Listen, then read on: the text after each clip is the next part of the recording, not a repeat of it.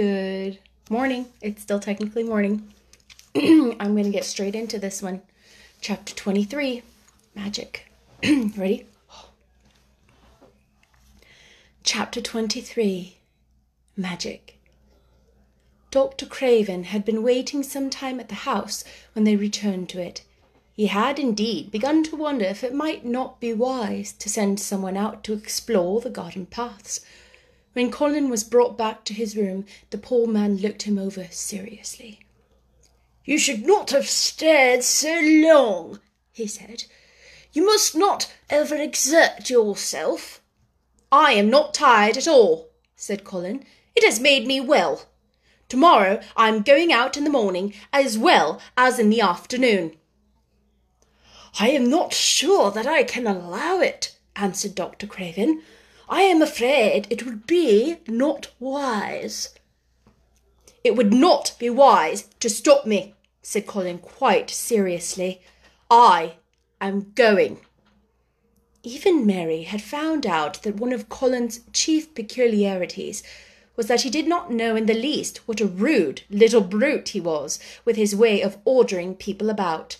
He had lived on a sort of desert island all his life, and as he had been the king of it, he had made his own manners and had had no one to compare himself with. Mary had indeed been rather like him herself, and since she had been at Misselthwaite and gradually discovered that her own manners had not been of the kind which is usual or popular, having made this discovery, she naturally thought of enough interest to communicate to Colin. So she sat down and looked at him curiously for a few minutes after Dr. Craven had gone. She wanted to make him ask her why she was doing it, and of course she did. "What are you looking at me for?" he said. "I'm thinking that I am rather sorry for Dr. Craven." "So am I," said Colin calmly, but not without an air of some satisfaction. "He won't get Misselthwaite, and at all, and now I'm not going to die." "I'm sorry for him because of that, of course," said Mary. "But I was thinking just then that it must have been very horrid to have to be polite for 10 years to a boy who was always rude. I should never have done it." "Am I rude?" Colin inquired undisturbedly. "If you had been his own boy, and he had been a slapping sort of man," said Mary, "he would have slapped you." "But he daren't," said Colin. "No, he daren't," answered Mistress Mary, thinking the thing out quite without prejudice. "Nobody ever dared do anything you didn't like, because you were going to die and things like that. You were such a poor thing." "But," announced Colin stubbornly, "I'm not going to be a poor thing. I won't let people think I am one. I stood on my feet this afternoon." "It is always having your own way that has made you so queer," Mary went on, thinking aloud. Colin turned his head, frowning. "Am I queer?" he demanded. "Yes," answered Mary, "very. But you needn't be cross," she added impartially, "because so am I queer, and so is Ben Weatherstaff. But I am not as queer as I was before I began to like people and before I found the garden." "I don't want to be queer," said Colin. "I'm not going to be." And he frowned again with determination. He was a very proud boy. He lay thinking for a while, and then Mary saw his beautiful smile begin and gradually change his whole face. "I shall stop being queer," he said. "If I go every day to the garden, there is magic in there. Good magic, you know, Mary. I am sure there is." "So am I," said Mary. "Even if it isn't real magic," Colin says, "we can pretend it is. Something is there. Something." "It's magic," said Mary, "but not black. It's as white as snow." They always called it magic, and indeed it seemed like in the months that followed, the wonderful months, the radiant months, the amazing ones. Oh, the things which happened in that garden! If you have never had a garden, you cannot understand, and if you have had a garden, you will know that it would take a whole book to describe all that came to pass there. At first it seemed that green things would never cease pushing their way through the earth, in the grass, in the beds, even in the crevices of the walls. Then the green things began to show buds, and the buds began to unfurl and show colour. Every shade of blue, every shade of purple, every tint and hue of crimson. In its happy days, flowers had been tucked away into every inch and hole and corner. Ben Weatherstaff had seen it done, and had himself scraped out mortar from between the bricks of the wall and made pockets of earth for lovely clinging things to grow on. Iris and white lilies rose out of the grass in sheaves, and the green alcoves filled themselves with amazing armies of the blue and white flower lances of tall delphiniums, or columbines, or campanulas. "She was main fond of them, she was," Ben Weatherstaff said. "She liked them things as was allus pointing all up at the sky, she used to tell. Not as she was one of them as looked down on the earth. Not her. She just loved it. But she said as the blue sky allus looked so joyful." The seeds Dickon and Mary had planted grew as if fairies had tended them. Satiny poppies of all tints danced in the breeze by the score, gaily defying flowers which had lived in the garden for years, and which, it might be confessed, seemed rather to wonder how such new people had got here. And the roses, rising out of the grass, tangled round the sundial, wreathing the tree trunks and hanging from their branches, climbing up the walls and spreading over them with long garlands falling in cascades. They came alive day by day, hour by hour. Fair fresh leaves and buds, tiny at first, but swelling and working magic until they burst and uncurled into cups of scent, delicately spilling themselves over their brims and filling the garden air. Colin saw it all, watching each change as it took place. Every morning he was brought out, and every hour of each day when it didn't rain, he spent in the garden. Even grey days pleased him. He would lie on the grass, "watching things growing," he said. If you watched long enough, he declared, you could see buds unsheath themselves.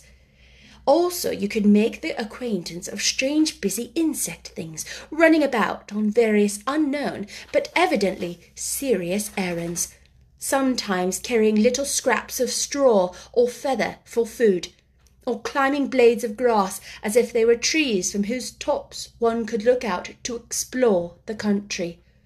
A mole throwing up its mound at the end of its burrow, and making its way out at last with the long-nailed paws, which looked so like elfish hands, had absorbed him one whole morning. Ants' ways, beetles' ways, bees' ways, frogs' ways, birds' ways, plants' ways, gave him a new world to explore. And when Dickon revealed them all and added foxes' ways, otters' ways, ferrets' ways, squirrels' ways, and trout and water rats and badgers' ways, there was no end to the things to talk about and think over. And this was not the half of the magic.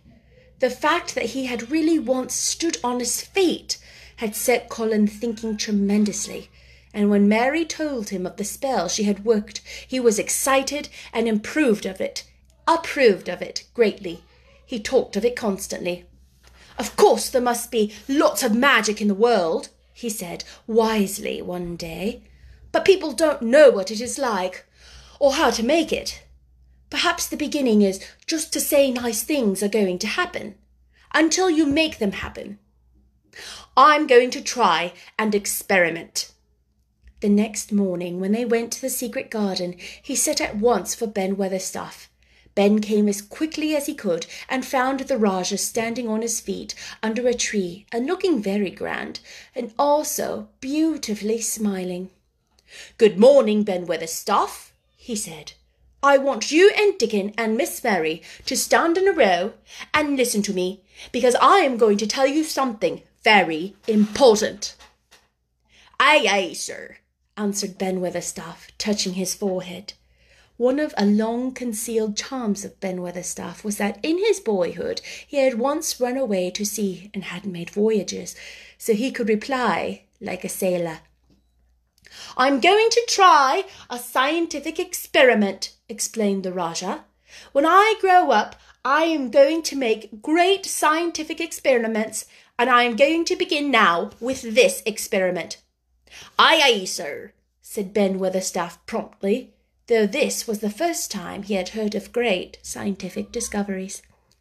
It was the first time Mary had heard of them either, but even at this stage she had begun to realize that, queer as he was, Colin had read about a great many singular things, and was somehow a very convincing sort of boy. When he held up his hand and fixed his strange eyes on you, it seemed as if you believed him almost in spite of yourself, though he was only 10 years old, going on 11. At this moment he was especially convincing because he suddenly felt the fascination of actually making a sort of speech like a grown-up person. "The great scientific discoveries I'm going to make," he went on, "will be about magic. Magic is a great thing, and scarcely anyone knows anything about it, except a few people in old books, and Mary a little, because she was born in India where they are Farkers. I believe Dickon knows some magic, but perhaps he doesn't know he knows it. He charms animals and people. I would never have let him come to see me if he had not been an animal charmer, which is a boy charmer too, because a boy is an animal. I am sure there is magic in everything, only we have not sense enough to get hold of it and make it do things for us, like electricity and horses and steam." This sounded so imposing that Ben Weatherstaff became quite excited and really could not keep still. "Aye, aye, sir," he said, and he began to stand up quite straight. "When Mary found this garden, it looked quite dead," the orator proceeded. "Then something began pushing things up out of the soil and making things out of nothing. One day things weren't there, and another they were. I had never watched things before, and it made me feel very curious. Scientific people are always curious, and I am going to be scientific. I keep saying to myself, what is it? What is it? It's something. It can't be nothing. I don't know what its name, so I call it magic. I have never seen the sun rise, but Mary and Dickon have, and from what they tell me, I am sure that is magic too. Something pushes it up and draws it. Sometimes, since I have been in the garden, I've looked up through the trees and the sky, and I've had a strange feeling of being happy, as if something were pushing and drawing in my chest and making me breathe fast. Magic is always pushing and drawing and making things out of nothing. Everything is made out of magic. Leaves and trees and flowers and birds and foxes and badgers and squirrels and people. So it must be all around us, in this garden, in all places. The magic in this garden has made me stand up, and I know I am going to live to be a man. I am going to make the scientific experiment of trying to get some and put it in myself and make it push and draw me and make me strong. I don't know how to do it, but I think that if you keep thinking about it and calling it, perhaps it will come. Perhaps that is the first baby way to get it. When I was going to try to stand the first time, Mary kept saying to herself as fast as she could, "You can do it, you can do it," and I did. I had to try myself at the same time, of course, but her magic helped me. And so did Dickens. Every morning and evening, and as often in the daytime as I can remember, I am going to say, "Magic is in me. Magic is making me well. I am going to be as strong as Dickon, as strong as Dickon. and you must all do it too. That is my experiment. Will you help me, Ben Weatherstaff?" "Aye, aye, sir," said Ben Weatherstaff. "Aye, aye. If you keep doing it every day—" I made a mistake. Wrong voice. "If you keep doing it every day, as regularly as soldiers go through drills, we shall see what will happen, and find out if the experiment succeeds. You learn things by saying them over and over, thinking about them until they stay in your mind, and I think it will be the same with magic. If you keep calling to it, things come to you and help you, and it will be part of you, and it will say and do things. I once heard an officer in India tell my mother that there were Thakkars who said words over and over, thousands of times," said Mary. "I've heard Jim Fittleworth's wife say the same thing over thousands of times, calling Jim a drunken brute," said Ben Weatherstaff dryly. "Some of all has come of that, sure enough.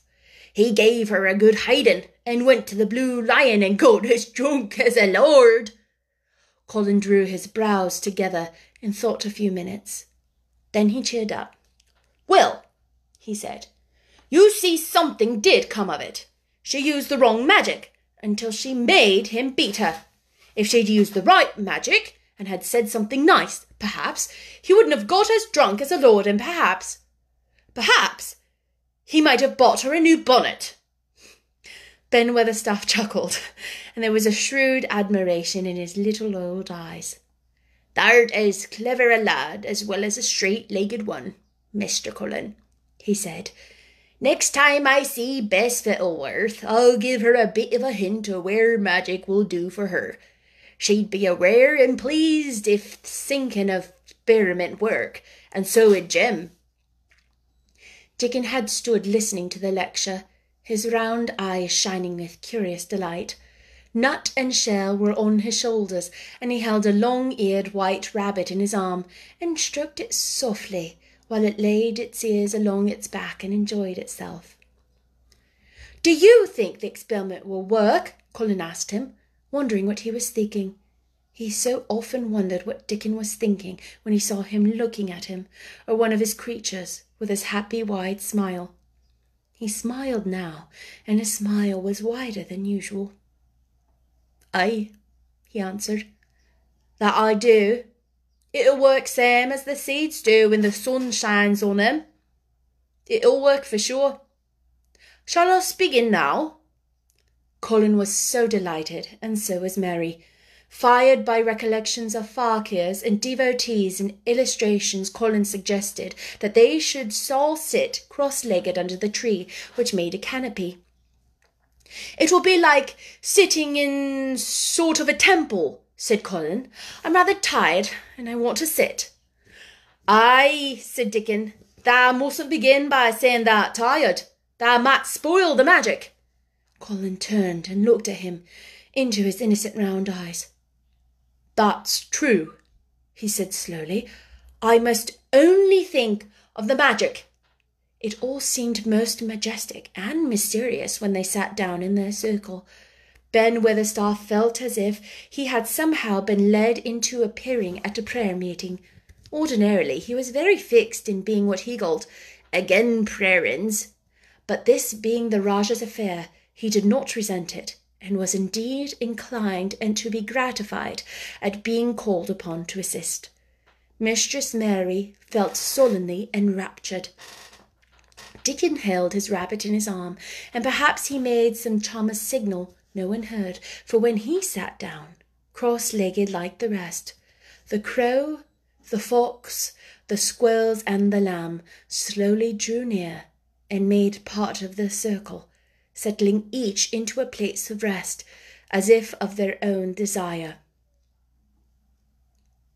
"The creatures have come," said Colin gravely.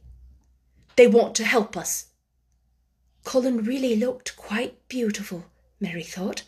He held his head high, as if he felt like some sort of priest, and his strange eyes had a wonderful look in them. The light shone on him through the tree canopy. "Now, "We will begin," he said. "Shall we sway backward and forward, Mary, as if we were dervishes?" "I canna do swaying backward and forward," said Ben Weatherstaff. "I got the rheumatics." "The magic will take them away," said Colin in a high priest tone. "But we won't sway until it has done it. We will only chant." "I canna do the chanting," said Ben Weatherstaff, a trifle testily. "They turned me out of the church choir, the only time I ever tried it." No one smiled. They were all too much in earnest. Colin's face was not even crossed by a shadow. He was only thinking of the magic. "Then I will chant," he said, and he began, looking like a strange boy spirit. "The sun is shining. The sun is shining. That is the magic.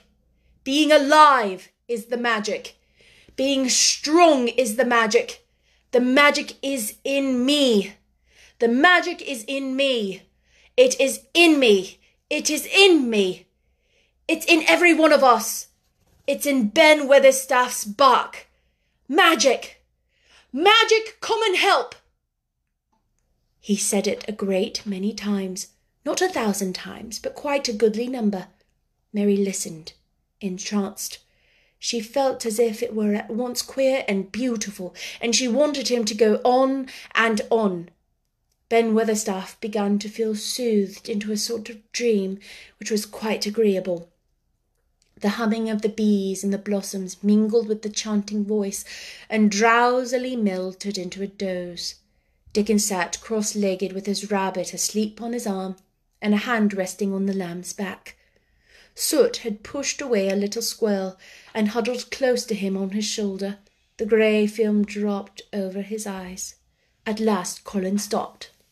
"Now, I am going to walk round the garden," he announced. Ben Weatherstaff's head jerked and dropped forward, and he lifted it. "You have been asleep," said Colin. "Nothing of the sort," mumbled Ben. "The sermon was good enow, but I'm bound to get out afore the collection." He was not quite awake yet. "You're not in church," said Colin. "Not me," said Ben, straightening himself. "Who said I were? I heard every bit of it. You said the magic was in my back. The doctor called it rheumatics." The Rajah waved his hand. "That was the wrong magic," he said. "You will get better. You have my permission to go to your work, but come back tomorrow." "I'd like to see thee walk round the garden," grunted Ben. It was not an unfriendly grunt, but it was a grunt. In fact, being a stubborn old party and not having entire faith in magic, he made up his mind that if he was sent away, he would climb his ladder and look over the wall so that he might be ready to hobble back if there were any stumbling. The Rajah did not object to his staying, and so the procession was formed. It really did look like a procession.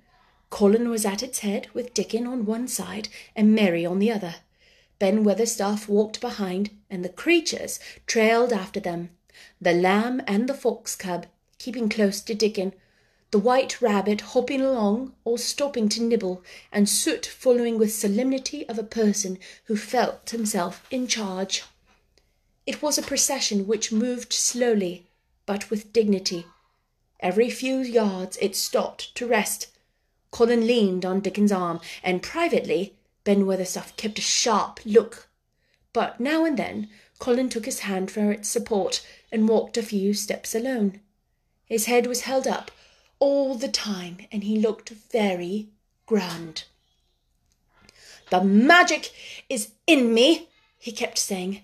"The magic is making me strong. I can feel it. I can feel it." It seemed very certain that something was upholding and uplifting him. He sat on the seats in the alcoves, and once or twice he sat down on the grass, and several times he paused in the path and leaned on Dickon. But he would not give up until he had gone all round the garden. When he returned to the canopied trees, his cheeks were flushed, and he looked triumphant. "I did it! The magic worked, he cried. That is my first scientific discovery. What would Dr. Craven say? Broke out Mary. He won't say anything, Colin answered, because he will not be told. This is to be the greatest secret of all. No one is to know anything about it until I have grown so strong that I can walk and run like any other boy. I shall come here every day in my chair, and I shall be taken back in it. I won't have people whispering and asking questions. And I won't let my father hear about it until the experiment has quite succeeded. Then sometime, when he comes back to Misselthwaite, I shall just walk into his study and say, here I am. I am like any other boy. I am quite well, and I shall live to be a man. It has been done by scientific experiment. He will think he is in a dream, said Mary. He won't believe his eyes. Colin flushed triumphantly. He had made himself believe that he was going to get well, which was really more than half the battle, if he had been aware of it, and the thought which stimulated him more than any other was this, imagining what his father would look like when he saw that he had a son who was as straight and strong as other fathers' sons. One of his darkest miseries in the unhealthy, morbid past days had been his hatred of being a sickly, weak-backed boy whose father was afraid to look at him. He'll be obliged to believe them, he said. One of the things I'm going to do after the magic works, and before I begin to make scientific discoveries, is to be an athlete. We shall have thee taken in box in a week or so, said Ben Weatherstaff, and they'll end with winning the belt and being champion prize fighter of all England. Colin fixed his eyes on him sternly. Weatherstaff, he said, that is disrespectful. You must not take liberties because you are in the secret. However much the magic works, I shall not be a prize fighter. I shall be a scientific discoverer. Ex-pardon, sir, answered Ben, touching his forehead in salute. I ought to have seen it wasn't a joking matter. But his eyes twinkled, and secretly he was immensely pleased. He really did not mind being snubbed, and sensed the snubbing meant that the lad was gaining strength and spirit. Oh my gosh. Okay, so I got a little emotional again. I'm sorry. And that time the emotion was not in character. I couldn't help that. The next chapter is chapter 24. You guys, we are on page 150 of 182. Now that we're done with chapter 23, chapter 24, 25, 26. And that's it. We're done. Oh, my heart. Hi, Sherry. I am talking to you, Sherry. Yes, you, Sherry. You're so sweet to watch. If you enjoy these videos, I would love for you to share them with your friends if you think they would like it. The kind of free entertainment of classic literature being performed in this sort of way, I would love for families to have that opportunity to have in their homes. I know that there are a couple families who choose to watch it on YouTube, on their TVs, in the evening with their kids. And it's so interesting, my interpretation and observations from a child to reading it now as an adult are so completely different and wonderful. Kids who see the book through Mary and Dickens' eyes rather than as an adult observing the childlike behavior is really, really wonderful. I have enjoyed this book so much more than I ever hoped I would. I'm so glad I have done this. Anyway, love you all. I hope you have a wonderful weekend. It's Saturday morning, 11:30 a.m. here. So I hope you have a wonderful weekend. Bye-bye.